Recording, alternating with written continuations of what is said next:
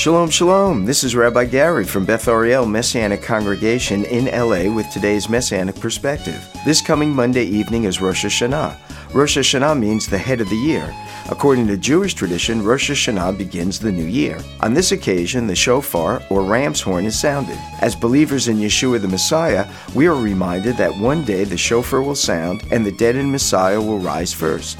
And then we who are alive and remain will be caught up to meet the Lord in the air, and so we will be with the Lord forever. Join us for one of our 2 Rosh Hashanah services, tomorrow evening, September the 4th at 6 p.m.